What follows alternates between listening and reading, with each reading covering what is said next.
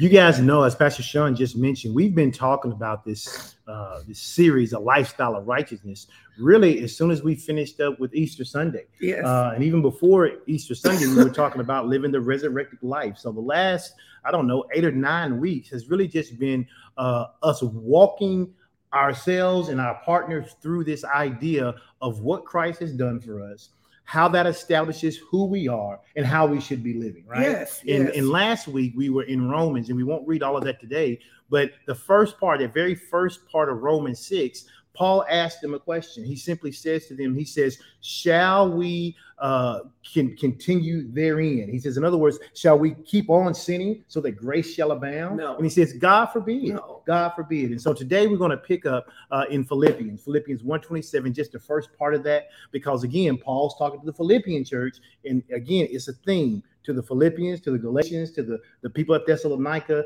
He wrote to the Galatians, Ephesus, right. All of them. He says, he's basically saying to them, look, you've gotten a teaching. You know what's right. Don't let somebody else come in and give you a license to sin and think that that's okay. He said, because that's not the way to live. You've been born again. Live according to your new nature. That's exactly what he says. You have been set in a new family. Don't go back to the old way of living. Yes. So that's good. So we're going to take a look at Philippians 1:27, because in Philippians 1:27, the first part of that, he says, whatever happens, what does he want us to do? Conduct yourselves in how? In a manner worthy of the gospel of Christ. Now we know what that means, because the Bible tells us in John 3:16 that for God so loved the whole world that he did what? He gave his only begotten son so that he would die for us and that anyone who would believe in him could have everlasting life. That's a great gift. He says, live like you got a great gift. Live like it. Live worthy of this gospel that we know as grace. Well, and we understand this idea of living worthy of something. That when someone gives us, when we give someone a gift, if you give your child a car, right, you expect them to live worthy of that gift, right? And to take care of that gift. You don't expect your kid to be out drinking and driving and drag racing and doing all of these things, right? Well, guys, we've been born again. We are new. He says, so conduct yourself. Yes. We listen, our translation of what Paul says is live like something. Live like something. Live like something. I see Kim already put it in the comments. Come on and put that in the comments. Live like something. Live in a way that says you are a born again believer, right? Absolutely. And I love the rest of this verse where Paul says, he says, then whether I come see you or only hear about you in my absence, I will know you stand firm in the one spirit, striving together as one faith of the gospel. Mm-hmm. Now, this is so important, because if you think about the vast variety of things that we hear about in the body of Christ, right? Mm-hmm. Paul says, whether I'm with you or whether I'm just hearing about you, I should be hearing that you live like something. So whether you around your pastor or around your saved friends or your unsaved friends, you ought to be living like something. You ought to be living like something. You shouldn't have a set of people you live one way with and a set of people you live another way. You should not. Paul says, live like something. And you should care how you live, because how you live, and we continue to say this because we live in America, which is such an individualistic society, right? We tend to think I get to do what I want to do. But all of our actions impact someone else.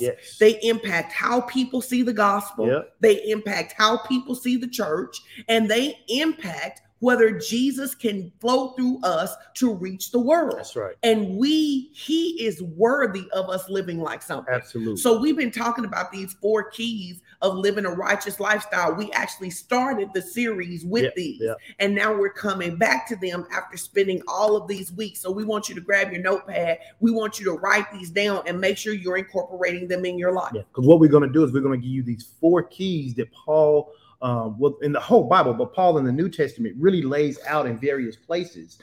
Jude expounds upon those. And we want to say, hey, look, if you are saying, Pastor Edwin, Pastor Sean, I am serious about living a lifestyle of right. I'm serious about living like something. What do you need to do? Because, this is a teaching ministry. And so we believe it's important to not just tell people to live like something, but to say, what does it mean to live like something? What does it mean to live like something? something? So here's what it means to live like something. Number 1, you've got to spend time building yourself up in the faith, not building up your faith. The Bible says that God gave you a measure of faith, and that the measure of faith that he gave you is mountain moving all on its own.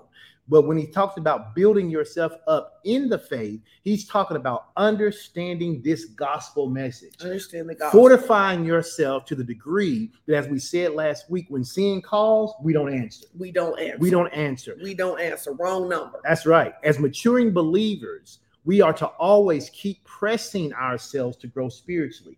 You know, people ask you, I know, and they ask me sometimes, and they say, well, you know, how do you know all of this? Listen, there's so much we don't know, right? So much. I mean, let's be honest. There's so much we don't know. We don't claim to have arrived or to know it all. And you got to keep that kind of heart with the gospel, because God can tell you something in one season out of one scripture and tell you something, another thing, not different, but another thing, a new revelation in a different season from that same scripture. We're ever growing. We're ever learning. And so as maturing believers, we got to make sure that we keep a heart that allows ourselves to grow spiritually. Let me add this. I think it's really simple. We've been married almost 28 years, right? We want to know about each other. If you would decide that you want to know about God, then you wouldn't think that there was an end of this, because every time you get to something, you would be like, how in my 50 years could I fully think that I understand something, the God who holds eternity in him? How could I have come to the end of him? To everything human, there is an end, but there is no end to the word of God. So I don't want us to think about it as a task, like I have to build myself up. I want us to think about it like I get to learn more about God. I get to learn more about who I am, because I wonder sometimes if that's why believers study to get in the word, struggle to get in the word, struggle to grow in the things of God, is because they see it as a have to, where we see it as a get to. Yeah, and I like that perspective, because we get to learn more about God. We get to become more intimate with God. And somebody says, well, how do you do that? Well, a big part of spiritual development, it does involve reading God's word. Read the Bible. And I don't know what's happened over the last 20 years. Maybe it's because people went away from the hard copy, of the Bible or whatever. And we have so many people preaching sermons, and you can hear so many things, but there's no substitute for study. There's no substitute for study. And I don't just mean just opening the Bible and reading it so you can go to sleep. I'm talking about when you really are studying something out. There's nothing wrong with being academic when it comes to the word of God.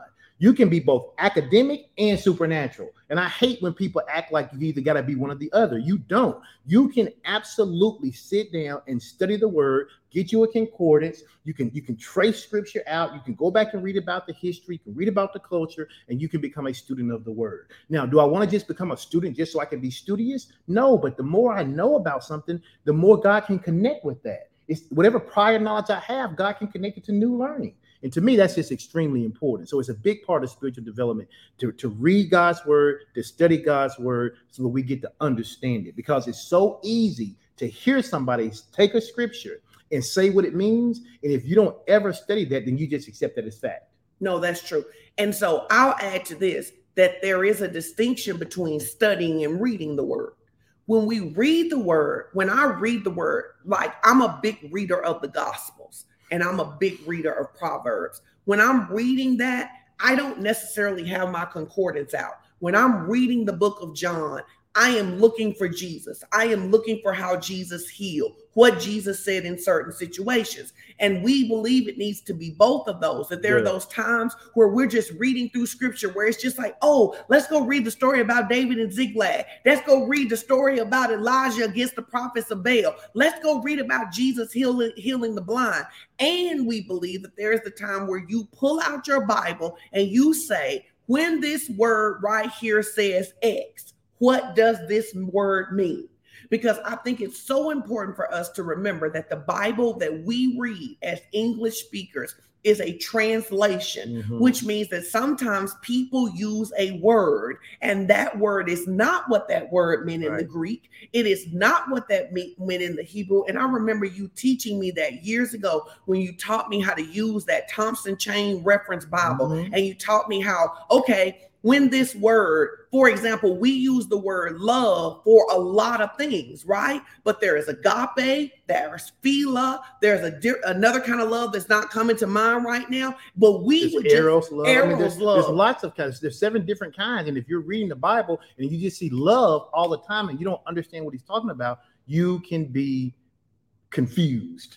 Which is why 2 Timothy 2:15, it says, do your best to present yourself to God as one approved, a worker who does not need to be ashamed, who correctly handles the word of truth. Correctly handles it. Handles it. So that's the reason that we're saying sometimes you're just reading. That's the reason that you're saying we have a concordance. We use the concordance. We got, and at our house, yes, we use electronic apps, but we got hard concordances. Yes. We have the ability to, this is how you grow in the word. And let me tell you something, guys, if you will live like this, it will be very difficult for someone to come along with false teaching and deceive you. It'll also be difficult for you to use God's word in a manner he never intended. Well, God never amen. intended his word to be used to beat people over the head. He never did that. The Bible tells us that love draws us, but you can tell the truth in love if you understand and correctly handle God's word.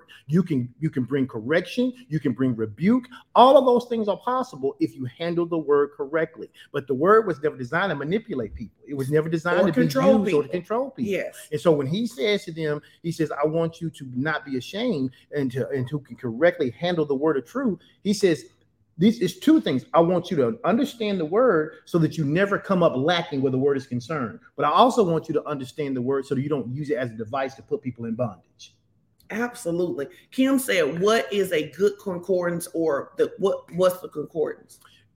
There's so many different ones, and I have to look at I have 3 or 4 that I use. I don't know. The Strong's is the one that people go to online. But I have a couple good ones that I use. And basically what it does is it just takes a passage of scripture. It walks you through what that scripture was saying at the time it was written in its original language. And if you don't have a degree in Greek and Hebrew, that's okay.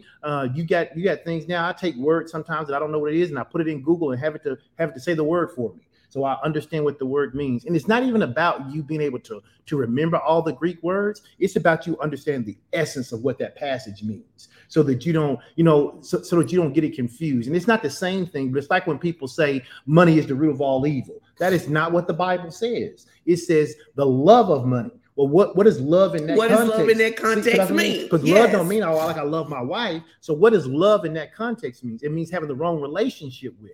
But if you don't understand, it'll make you think, oh, well, if I love money, if I like money, then that's the real evil. That's not. What he says is having the wrong relationship with it. And so we use Strong's to help us to understand the nuances of the scripture. The nuances, so we can get the spirit of the word, yes. right? Yep. Because we know this, that the Pharisees knew a lot about the word, yep. but they did not recognize Jesus when he came. We're not looking to just become religious and dogmatic. This is my perspective.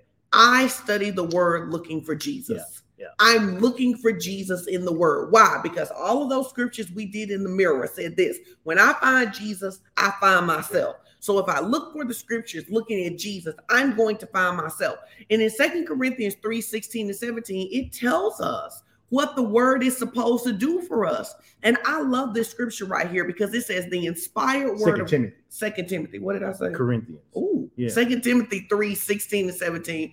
It says the inspired word of God has the power to teach, to train, to rebuke, to correct us in righteousness. So that. I thought you were going to finish. No, I'm just saying so that God, as God's servants, we are wholly equipped for every good work. Yes. Look at this. It says, here is what the word is supposed to do for us. It's supposed to teach us. Yep. It's supposed to train us. But the word is also supposed to rebuke us. I remember years ago when we found in scripture that you weren't supposed to co-sign for people unless you had the money to pay the entire thing off, right? We didn't know that. We had co-signed for somebody. God had supernaturally delivered us. But when we read that in Proverbs, we went, man, we only ended up in that situation because we didn't know. So we needed a rebuke and we needed a correction. Yep. You cannot be a person who doesn't want to be corrected, because remember, as we always say, God is not looking to make you a better you. God is looking for you to look like Jesus. Mhm. That is the goal. There's the goal. That's the goal. You know, and the thing you said about the Pharisees is so true. The Pharisees knew a lot of word, but they weren't handling the word correctly.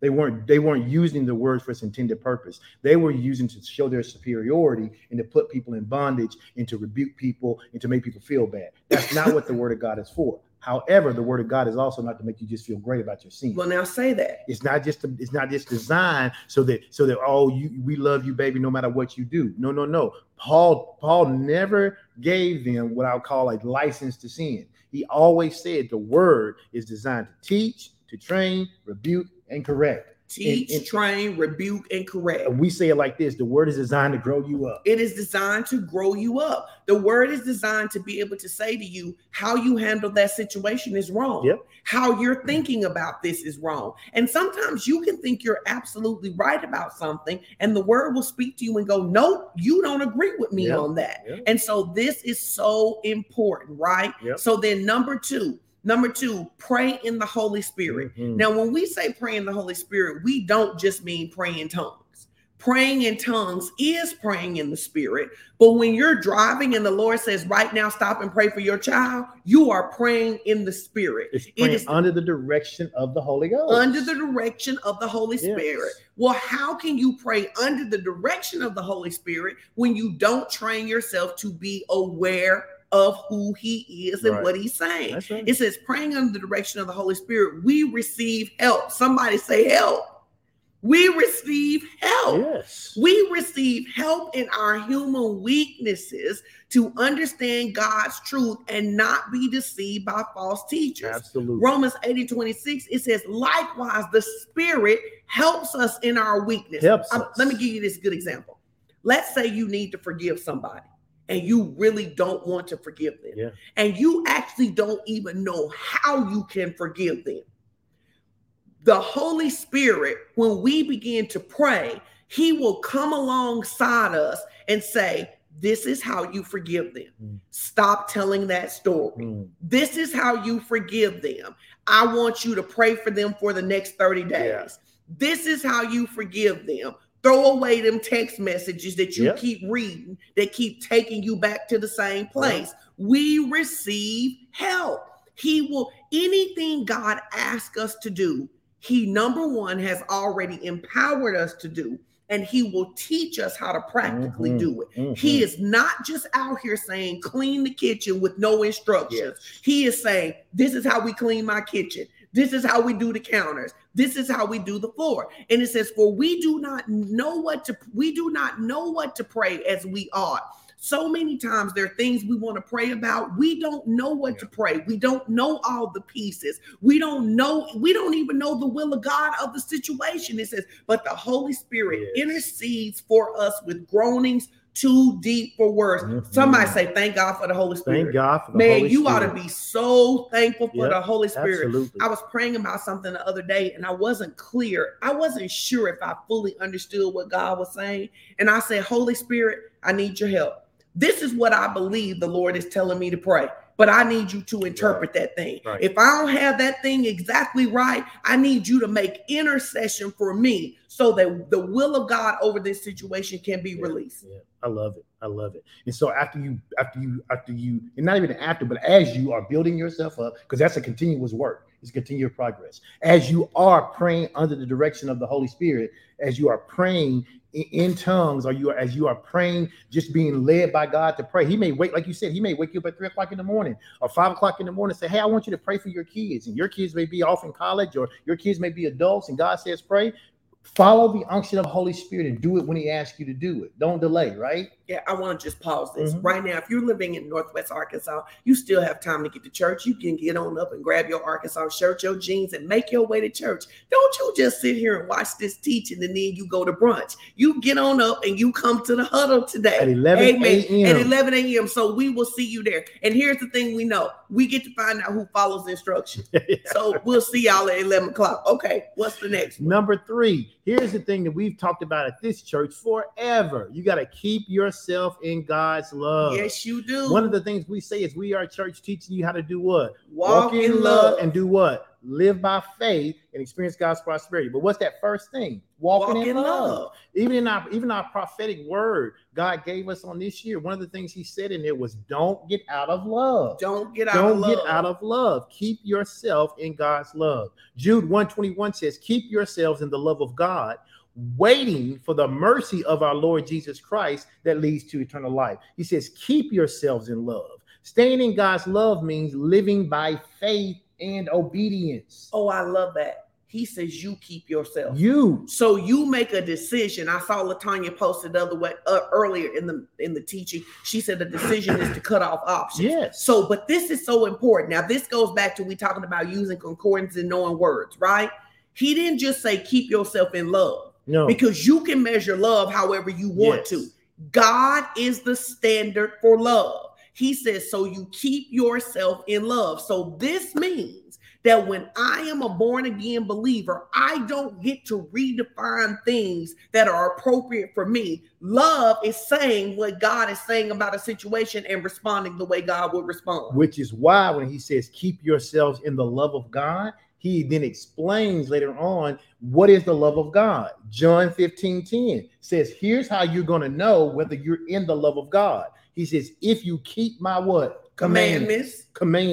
If you keep my commands. That ain't just them 10 that we talk about. Anything God says to us is non-optional. It is a command. So if I keep God's commands, he says, you will remain where? In my love, just as I have kept my Father's commands and remain in his love. Jesus says, look, here's how it works. The Father says something, I hear it, I obey, I stay connected in his love. I tell you something via Holy Spirit, you hear it, you do it, you stay connected to me. If you connected to me and I'm connected to God, we're all connected.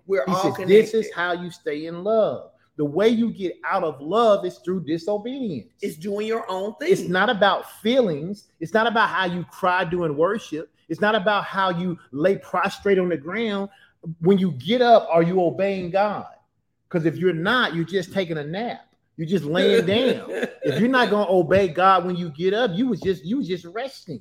He says, how do I know that I'm walking in love? I'm keeping God's command. And I think that this is so important because I see this thing right here, and this is the illustration, the vision that I saw when you were saying that. A lot of us have treated God's word like a buffet. Mm-hmm. And when you go to a buffet, you can decide what to get. And you only get the things on the buffet that you like. But if you've ever been to not even just the things that's good for you. Right. You get the things that you like.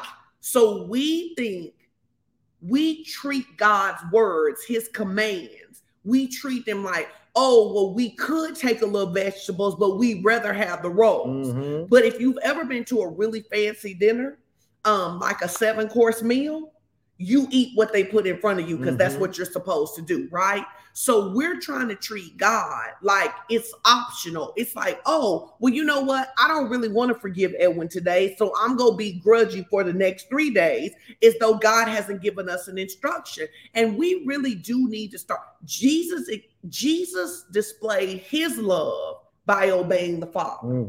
I also display my love by obeying the Father. And I need everybody to put this in the comments. I do not have to feel like it to obey God.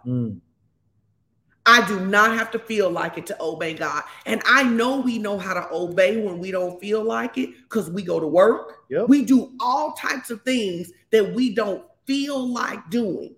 Obedience was so important that Jesus stripped himself of his deity and allowed himself to come into the earth wrapped in human form. Now, we know that he was 100% God, but he was also 100% man.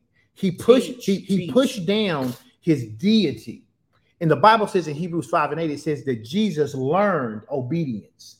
Now, we know that Jesus didn't need to learn anything, but what was he doing? He was modeling for us how you learn to obey, because he says, look, I'm showing you how I've learned to obey, both in the spirit and naturally. I'm teaching, and my parents come to get me. But instead of me using my authority and telling them I am here to save the world, Jesus says, I'm going to show you how you learn obedience. Because when you are under authority, you obey authority. Now, we said last week that we make ourselves slaves to God.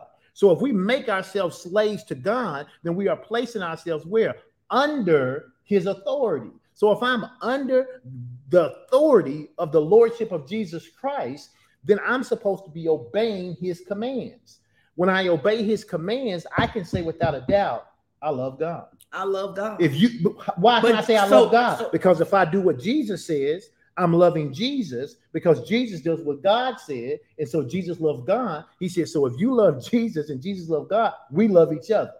No, well, it's just like if I keep punching you in the stomach, and then when you tell me not to do it, I start crying. That's what people use worship for.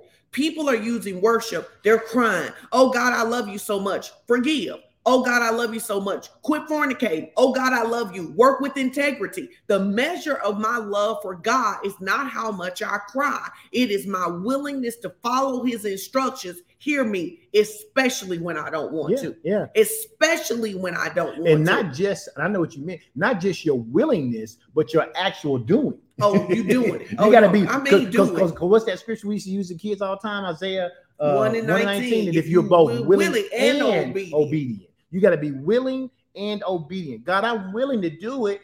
Well, I need you to do so and so. Not that one, God. I don't want to do that. No. You got to be willing and obedient. Not her, God. I don't want to bless her. Right. Listen, put this in the comments. Say, it's my responsibility to train myself to obey God. It's my responsibility. It is my responsibility to train myself to obey God. Yep. And I do that in the small things. Yes. I do that in the small things. I train myself to obey God. Listen, everybody's going to reach a point in their life where you're going to have to cry while you're obeying God. Yes, Lord. If you've never cried while you were obeying God, you ain't been listening. Because there are times in your life, there is not a human being on this planet who has ever said they loved God and God asked them to do something that everything in them did not want to do. Oh yeah, because last week you was talking about how you was crying, weren't you? Yeah, I was, but that ain't been the only time. But there are so many times that God will ask you to do something that your flesh doesn't want to do it so bad, or you feel like you shouldn't be the one having to do it. You shouldn't be the one having to ask for forgiveness or say that you were wrong or whatever it is, and God is telling you to do it. You have to, man, listen, if you ain't cried obeying God, you need to go back. I'm going to tell you the truth. If you've never cried obeying God, I guarantee you serve yourself. I guarantee you serve yourself, because the Bible says our flesh is enmity against God. There are literally going to be times that God is going to ask you to do something, and it is the last thing you want to do. You don't see how it's a blessing to your life, and you don't even understand why God would ask you to do something like that. And here's the thing that I don't think most people have ever really got to, and it goes back to the lordship of Jesus. Most of us want a savior, but we have not positioned ourselves to want a Lord. Yep. And when someone is your Lord, and I feel like I should share this because I think this will help somebody on their job. See, some of you work jobs and you only like your boss when they take your instruction. Yep. But see, if your boss asks you to go and gather some information, and then they choose not to use that information according to your best recommendation, your responsibility is to follow their instructions, because they are your boss. Yep. We really treat God like we treat our earthly bosses. That as long as our boss, as long as God is telling us to do what we want to do, we can go where we want to go. We can not give it, not say what we want to say. Then we think he is the best thing since sliced bread. But the moment that he is like, no, I know you spent all this time researching this, but we're not going to do this. We're going to go in another direction. Then offense sets up, anger sets up, pride sets up, and you begin to act like a petulant child. And that's why I say it's our responsibility to train ourselves to obey God, to say, listen here, I may not understand what you're doing, but what I know is that you've been having this earth in rotation well before I got here. You know what you're doing. I don't know what I'm doing, so I'm going to do what you say. Absolutely. I'm going to do what you say. Absolutely. And that's really, people talk about how you crucify your flesh. Hear me. You cannot crucify your flesh without obedience. You must obey. It is the way that you crucify your flesh. Yep. Absolutely. All right. Now, then you got to learn how to wait with hope. Yep. Now, this goes right into what we was just talking about, crucifying your flesh, right? To contend for the faith, we must keep the fire of hope alive in our hearts. We must keep hope alive. Let me help you. You cannot keep hope alive if you're a complainer. Nope. You cannot keep hope alive if you're not a person who practices gratitude. Keep hope alive. It says, we have this as a sure and steadfast anchor of the soul, a hope that enters into the inner place behind the curtain. Man, so many believers, even when you're obeying, you're complaining. Even when God has you on the journey to your next, you are ungrateful. And that will keep you, that will not allow you to live the righteous life. See, because here's the thing. The enemy, we told you early on that the enemy always plays the long game. So he doesn't care that you start out obeying God on Monday.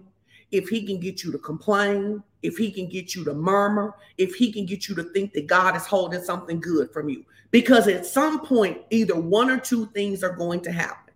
You're going to be like the prodigal son's brother who's in the house not receiving because you think God is taking something from you, or you're going to get offended enough with God to go and do your own thing.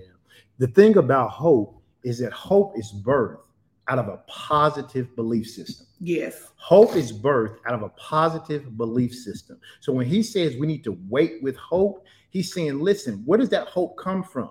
The hope comes from that God has given me a word, and that I so believe that that word is bigger than anything else in the universe. Nothing can come against the word that God has given me. So I may not see it on Monday.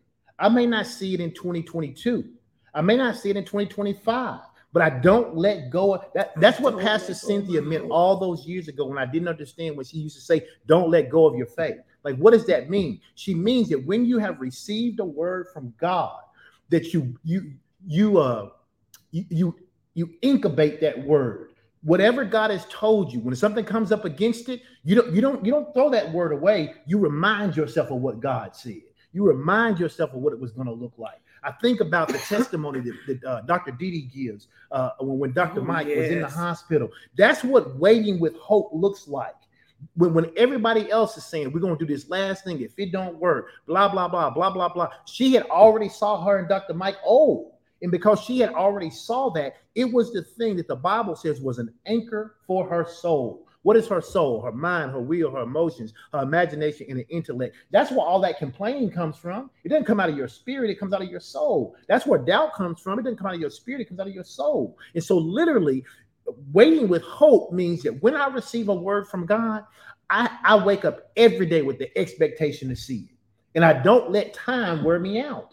I don't let time wear me out. It says we have this as a sure and steadfast anchor. You know, and I love some of the illustrations that I've read about this particular scripture, because, you know, an anchor will tie a ship down even when the biggest waves come. Yes. If you got a ship anchored in the middle of the ocean and literally waves 20 feet come, they may rock that ship, but when it gets through, it's going to be right back where it was. And there are things in our life that may come and rock us, and they may knock us, and they may sucker punch us. But if we hold on with hope, it will not derail us. But that's the reason we always say, what did God say? Yes. Because you have to know. The word becomes the anchor, we put our hope in what God said. Yes. And the thing is that a lot of people, your hope is situational. Your hope is based on what it looks like. Your hope is based on whether all parties are participating or not.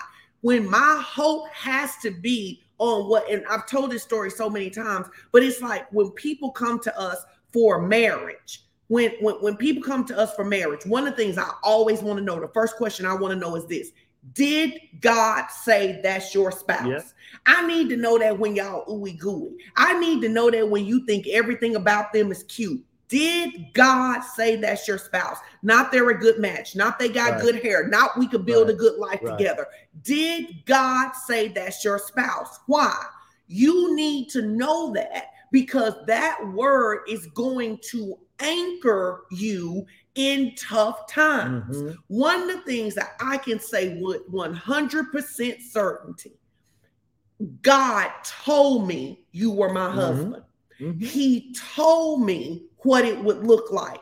That was the anchor in tough times. But the reason so many believers cannot stand in tough times is that you don't know if God picked it to begin with. Some of that stuff you picked. And when you pick it, then when trouble comes, you tossed and turned all over the place, filled with ingratitude, when you simply should just say that. And that's one of the reasons I say we only want what God wants us to have, because the hope is attached. And I say this all the time. God is not obligated to bless what you pick. No. He's not obligated to bless what you pick. He's not obligated to bless the marriage you pick, the job you pick, the car you pick. He is not obligated to bless anything you pick. But you know what you can guarantee? He will bless and prosper whatever he picks. Yeah. And here's the thing. Sometimes even when believers are like, I know this is what God said. My question is like, then why are you giving up? Why are you giving up? Why are you letting earthly time determine whether or not what God said was true? Because that's what it really comes down to. Do you believe God or do you believe time?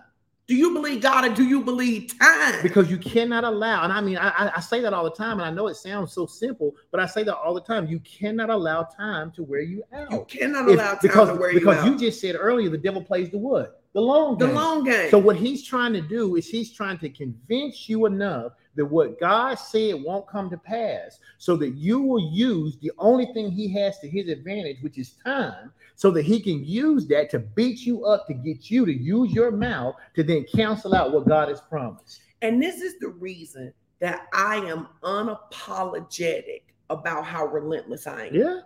I am unapologetic about it. And the reason that I choose to live relentlessly every day is because I don't know when something's going to come unexpected. And that's why you got to rehearse the promises. Yep. You got to say what God is saying. You got to practice obedience, so that literally when time tries to do what the enemy wants time to do, you are unbothered. You are unbothered. And I say all the time, man, if I'm going to war with anybody, I'm going to war with you, Kristen Valley, and Pastor Cynthia, because over time, what I have found is your ability to be relentless, to have bulldog, pit bull tenacity, won't let go of the meat. See, you gotta not only be a person like that, you need some people like that. Absolutely. You need some people who don't flinch. I remember when we don't have to do those today. We can stop if we want to. I remember when Misty was diagnosed with cancer, and they had given her a not good report. And Misty reached out to me, and she's told this publicly, so I'm not telling her business. She reached out to me, and I immediately went into, this is what you must do to live. And she was saying that at the time, she felt like I was being rough with her because everybody else was rubbing her back. They were saying, I'm so sorry you're going through that. She didn't need pity. She needed power. Yeah. She didn't need pity. She needed power. She needed a plan for staying, for playing and keeping her hope. She needed a plan for keeping her hope. And then she said that as she walked through it, she understood why I would not go into pity with her, because pity may feel good at the time, but it will never, ever free you. I needed to give her a vision that she could hang on, because chemo is hard. Yes. Because radiation is hard. Yes. Because having surgeries is hard. And so you need something that is going to anchor you while you're sitting in that chair. Because even if somebody's in the room with you, they're not taking chemo with you. Right. They're not taking radiation with you. You need somebody who's going to build you up. And I appreciate that about you, because there have been times that I would have preferred you feel sorry sorry for me at the moment, except that if you felt sorry for me, I wasn't going to get what God said. I was going to get the temporary relief of having my back rub and going, oh, so Sean, I'm so sorry that this has happened to you. No, in the midst of trouble, somebody needs to say to us, what did God say? We don't move. We don't move. We don't move. We don't move. We wait with hope. We wait with hope. And that word wait is the same word when you look in it, when he talks about waiting patiently. Let patience have her perfect work. What is patience? It means doing what you know to do when everything else is going wherever it's going to go. You just keep doing. I keep believing, and that's why I love Pastor Cynthia and Pastor Tony. That is the thing that they have really, really, really taught me as a son of theirs, is that I am supposed to wait with hope. That when and that don't mean that when I ask God for something, I'm expecting it to be a year. No. What it means is when I hear God say it, for me, it's settled. It's done. It's settled. It's a settled thing. If God said it, too late, devil. You can't stop it now. It's too late. I've heard God. Once I've heard God, it's too late for you to come and convince me that it's not going to happen. Can I tell you this? Here's a way you'll know that you are in hope and faith. If you are ever in hope and faith for something, when it shows up in the natural, it's almost anticlimactic. Yep. It is almost, if you spend so much time this is how you know it already. You have seen it, so you know when you are in faith, because by the time it shows up in the natural, you have already spent so much time with it that it's like this. If you believe that you receive a house, God told you this is your year to get a house, and you have meditated on that, and you have walked in that house in your mind over and over again. When the bank finally agree, it's kind of like, it's like cool. Yeah, we glad y'all got on board with the Lord. Like, thank you, Lord. Yeah. People who are in faith and hope do not say, I can't believe it happened, because for us, it already happened. It already happened. Hope is how I wait out time. Yes. Hope is how I wait out time, because I already know what God said. Hope is my weapon against time. Hope is my weapon against time. Hope is my weapon against time. When the Lord showed me Jordan talking, when the Lord showed Jordan graduating, we see, and I just said this, I think it was to Chris the other day. Whenever we talk about the story of Jordan, and I'm sure way more people, moms, reach out to me than people reach out to you about this. And I say to them, what we did for Jordan, we did every day. Yeah. People will tell you, but when Jordan was not talking, we laid hands on Jordan. When? How often? Daily. Twice a day. Right. In the morning, in the evening. If Chris got her up, Chris laid hands in the morning. If I put her down, if you put her down, we laid every single day. We combined her, we commanded her language to come forth. And here's what people don't understand sometimes. We see Jordan and where she is now and all that she has accomplished and all that she's done. The Lord said, I'm still not through. He's still not done. And we're talking, she'll be 18 years old in October. She'll be 18 years old. And we recognized this problem when she was about 2 years old. So for the last 16 years, we've been keeping this hope, still with the expectation to see what God's going to do, because he's not done yet. Because he told us that when people see Jordan and talk to Jordan, they would never even know she had any issues. And so a lot of people don't, but we still see it sometimes. And so because we do, we still believe it for the manifestation of what God said. And we don't let go of our faith. No. And I really do think this is a good place to stop right now, because it's like, listen, you've got to make a decision. If your kid is out there living any kind of way, and the Bible says that your seed will be saved, you can't be saying about them what the world is saying. You got to agree. Listen, you got to learn how to, when your kid is crazy, when your mama is crazy, and you have a word from God, you got to learn, even when they talking crazy, say, but I know what God said. You may not even be saying it out loud, but in your heart, you know what God said, because you have seen what God said. And I would like to encourage you guys. That in your prayer time this week, that you sit before the Lord and you ask him to show you what he can see, to give you a vision and make that vision so plain to you. And the vision may evolve over time. Mm-hmm. It may evolve over time. And you let that vision becomes so real that it's your reality. Now, let me circle back and say, this is why it matters who you hang with. Why it matters who you hang with is because when people were telling us that God made Jordan that way and she was never going to talk, those are people we got out of our life. And here's the thing. Those people weren't doing that to be mean. What they were really doing is what we call, they were being well-intended people. They didn't want us to get our hopes up. They didn't want us to be disappointed. They wanted to comfort us. But you don't need that in your life all the time. That's not what you need when you're believing God for big things. And what we were believing God was for a big thing. We didn't need someone telling us, oh, it's okay. That's how God made her. Sweetheart, we understand you're trying to be helpful, but we dismiss your words. We don't need your help. We don't need your help. You're not in a place to even believe what we can believe right now. So we're not trying to be rude. We ain't trying to be mean to you, but your words have no value here because your words don't match up with what God says. And you have to be bold enough and okay with yourself enough to say when someone's giving you a false word like that you don't just receive that. Because we had doctors telling us, well, she may not ever, she just may not, some of them don't ever speak. Some don't ever speak. Won't be back to you. Won't be back with you. We're going to go find a doctor who believes. That's right. And then God orchestrated she had such wonderful teachers. Ooh, yes. I mean, God orchestrated that thing. And I believe that is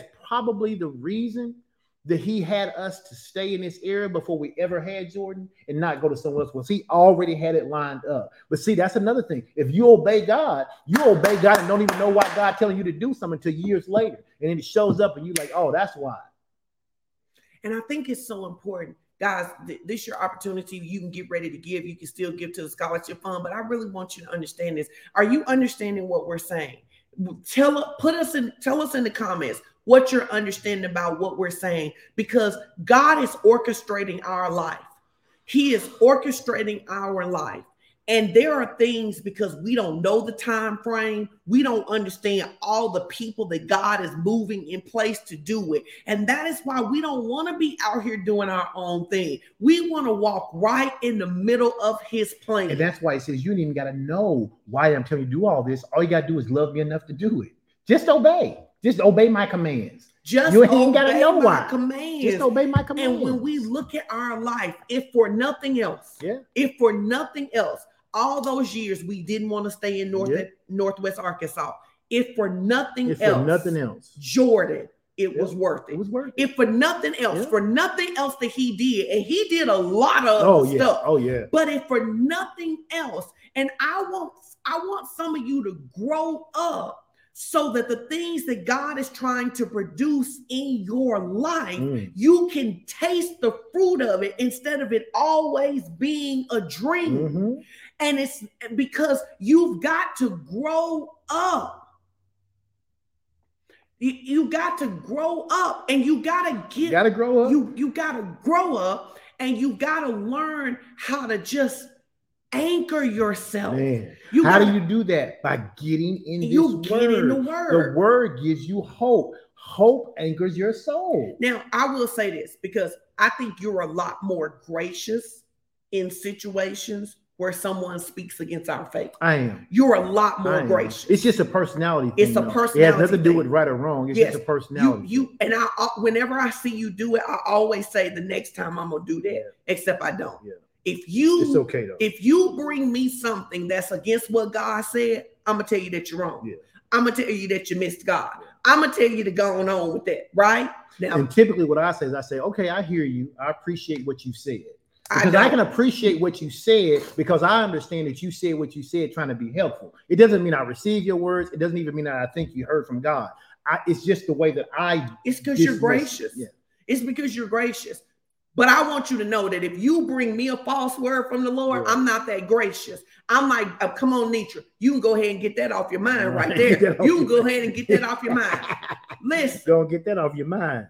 Again, I want to speak encouragement as you give today. There are ways to give, Givelify, push pay, tithely, text to give. But I want to speak. I love Yolanda's thing. She said, God is orchestrating everything in my life. It has a ripple effect. However, it's my responsibility to obey, stay in faith, grow up and watch the people I'm around and stay in the word and not just accept the words of other or even myself, but to only stand on the word preach, of God. Girl. Come on and preach up in here. You need to copy that. You need to put that on your Facebook page because that is a word worth sharing, right? Right? So listen, I think that this is so important because I want to speak encouragement to somebody who was about to let go. I want to speak to the person that you have a word from God. You know what God told you it should look like. And it doesn't look like that. And I want to speak encouragement to you. Now I want you to hear me. Me speaking encouragement to you does not mean you not gonna have to fight. Me speaking encouragement to you is reminding you to fight from the place of faith. What do you need to do? Number one, you need to repent for doubting God. You need to turn away from doubting God. God, I'm through doubting you about this situation. Number two, you need to separate yourself from all covenants you have made with the enemy's plan. I want to give you a good example of this. Let's say that you have a kid and that kid displays some characteristics from a part of your family that doesn't make good choices. And in your frustration, you have said, they gonna be just like Jack. You don't realize that when you say they're going to be just like Jack, especially when you have authority over them, hear me, that you have come into a covenant with hell over their destiny. Oh my God. See, my words are either going to be in covenant with heaven or they're going to be in covenant with hell. That's right. There are no neutral words. There are none. There are no neutral words. Please put that in the comments. There are no neutral words. There are no neutral words. So many of you need to you need to repent. You need to turn, right? And you need to separate from all covenants because here's what you do. When that person acts out, the enemy uses your feelings to get you to make covenant with him. Who am I talking to? He wants you to agree with that. He gets you to agree with when they're acting a fool. Instead of you standing on what God said, he uses your emotion, your frustration, your sadness to get you to agree with him. You need to say right now, I break all covenant. I break all covenant with hell. I break all covenant with hell. I repent for what I said over my kids. I repent for what I said over my city. I repent for what I said over my family. I repent and I come into agreement with heaven. Hey, I repent for the words that I secretly say to myself that don't agree with God. Well, amen. I mean, not me personally, but people need to hear that. No, right. No, come on. Because it's so important because there are good people who love Jesus. They do. And you don't even realize it's your mouth that's giving hell permission to operate like it operates. That is why I'm so serious about my words. That is why I'm so serious about bad reports. Because yes, your kids may be doing some things. Your family may be doing some things. Your city may be doing some things. I see this all the time that people literally, you live in the United States and you curse the United States. You talk about the destruction. Man, you should be saying, listen, I know that God has a righteous plan for the United States of America, and I come into agreement with that. And even when I see on either side things that happen that frustrate me, I'm not going to come into agreement with hell. That's right. I agree with heaven. I agree with heaven. I agree with heaven. I love what Jamie said, and I repent for the words I say to myself. Ain't no way I can do that. There's no way I could do that by the time I'm 45. There's no way I could ever own a house. We repent for that, Lord. Now listen, that's good teaching for today. Amen. That's your word. Be encouraged. Train yourself. And I want to give you this one last thing as we get ready to go. Be careful about the jokes you agree with. Be careful about the memes that you agree with, because the enemy will try to sneak his agreement in over something you think is funny. And so for those of you who are standing for relationships, you're standing for healing, you got to cut all of that off and agree with God. And you can't care that people go think you're doing too much. because they only go think you're doing too much until you have what you say in the natural. Amen. All right. So you want to close it? Sure. Listen, those of you that are still out there in Northwest Arkansas, you still got 30 minutes. You can make it to church on time. On time. You got 28 minutes. You can still be here on time. Listen, come if you can. Join us for the huddle. For those of you that could not, because we have an international ministry, praise God, and some of you are literally across the Atlantic Ocean and watching us. Some of you are multiple states away. We get that. We understand that. We love you. I want to say from my heart, I appreciate every single person out there who helped out with the scholarship in any shape, form, or fashion. Whether you gave, whether you shared it, whether you did both. If you didn't do either, but you prayed for us, I appreciate that too, because it took everything collectively to get us to where we are. I know I harp on the scholarship during the month of July, but it's because it's one of those things that God gave me that I keep seeing us do bigger and bigger and bigger. And God's told me, he's already told me, there are coming days very, very soon. We're going to be able to give out full scholarships and watch this. He said this to me this month. He said, we're going to have an additional part of our scholarship where we give money, not only the James A. Young Memorial Scholarship, and not only do we give the FOC scholarship, God's going to bless us and bring people into our lives that we're going to be able to start partnering and giving scholarships to single moms, to people who may have had some kind of felony conviction, who's turned their life around, who can't get financial aid to go to school but want to go to school, for people who are looking for second chances. Maybe they went to school, they didn't have the support, they owe the university money and can't go back. God's going to use FOC to help raise up a people so that they can then help themselves and help their family. We're talking about generational things happening through this scholarship fund. So I appreciate everybody who's given, everybody who's helped, everybody who's shared, everybody who tagged. I can't tell you enough how much I love you and I appreciate you for it. And I want to tell you something. In order to have that kind of expansion, you know what that means? We expand. Yeah. We're expanding. So I just need somebody who agrees with that. I need you to say, make me the man, make me the woman. Like whatever it is that needs to do that, make me the man, make me the woman. Yeah. I'm ready to be a part of that.